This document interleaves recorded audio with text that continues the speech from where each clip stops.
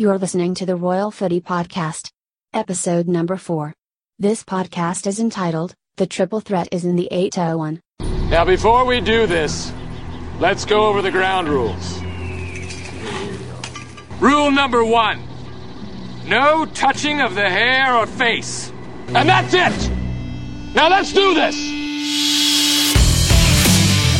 This is a dedicated podcast for the Utah Royals FC, Salt Lake City's brand new, super shiny professional women's soccer club. I am your host, Sean Moran, aka the poor man's Brian Dunsett. I'm a man who discovered the wheel and built the Eiffel Tower out of metal and bronze. That's what kind of man I am. You can find me on Twitter at MoranSeanMC. Our podcast is brought to you by Divina Essential Oils. You can find them at divinawellness.com. Divina has the secret sauce on pure oil sourcing. They know it's all about finding sources that understand the processes for the highest quality oils. Divina oils are therapeutic grade. They're 100% pure, free from additives, and unaltered. Sign up today at divinawellness.com for secret deals and discounts. Ladies and gentlemen, can I please have your attention? I've just been handed an urgent and horrifying news story, and I need all of you to stop what you're doing and listen.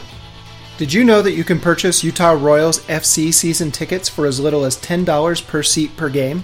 Don't act like you're not impressed. There is not a bad seat in the house at the Riot. Season tickets start as low as $120 for all 12 home matches. Season ticket holders also get first right for potential playoff matches, an invitation to a Meet the Team event, and discounts on Royals merchandise. They also promise you a very special gift.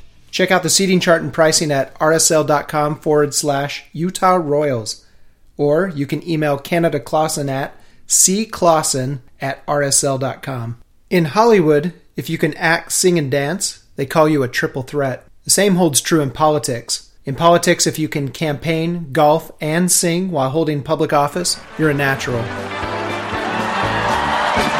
Green Acres is the place to be. Farm living is the life for me.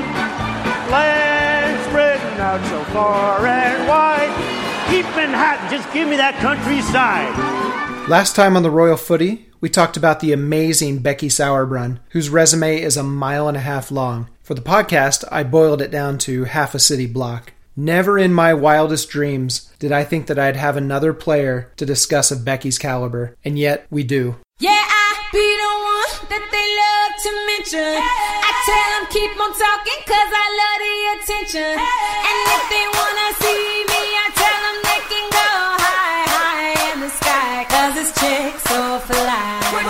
Today on the podcast, we're talking about Kelly Oh my Lanta. O'Hara. Kelly is a triple threat in the truest sense. She can play all over the pitch. She's played wingback and mid for the national team. She's played on the left and on the right. And at Stanford, she was a record-breaking striker. I hate how there's no dating at Stanford. Kelly shattered Stanford's season goal-scoring record. Her senior year, the Cardinal captain punched a staggering 26 rocks in the old onion bag. 26 goals was enough to place her top of the nation. That same season, Kelly dished out 13 assists, third best in school history. As the senior captain, she led Stanford to its first championship final and its best ever record of 25 wins and 1 loss. O'Hara would complete her collegiate career with 57 goals.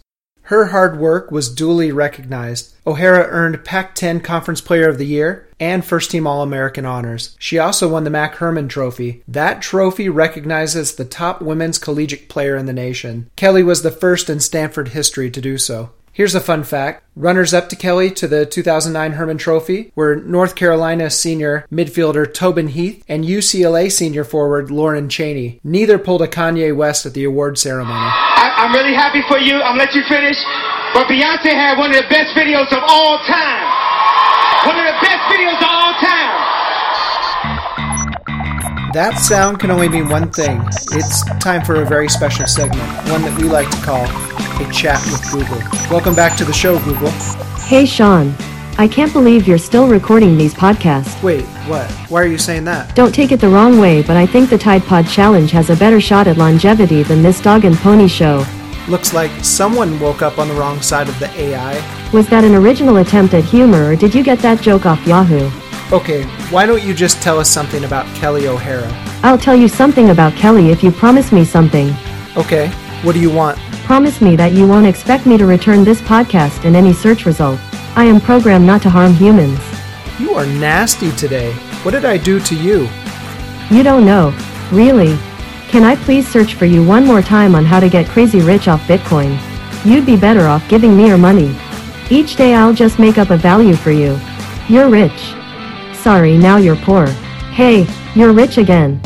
Alright, that's enough. Let's just share something about Kelly and be done with this segment. Sure, boss, anything you say. From club through college, Kelly O'Hara was an exceptional forward, a leading scorer. When Ali Krieger tore her ACL in 2012, the national team was short on outside backs. Head coach Poe wondered what O'Hara thought about playing that defensive position. On January 22, 2012, in Olympic qualifying against Guatemala, she started her first game at left back. She picked up 3 assists in that match. Kelly made her official Olympic debut on July 25. In opening group play against France, she helped her teammates secure a victory. From there, Kelly went on to play all 570 minutes at outside back in London. Thank you, Google. That was interesting and informative. I take back what I said previously. I apologize. Are you saying you actually like the podcast? Oh no, I was apologizing to Yahoo for the low blow about your AI joke. Alright, that was Google Home, everyone. Utah Royals fans, we have a superstar on our team. Kelly O'Hara's name rests on a very special list with other greats like Chastain, Foudy, Scurry, and Ham.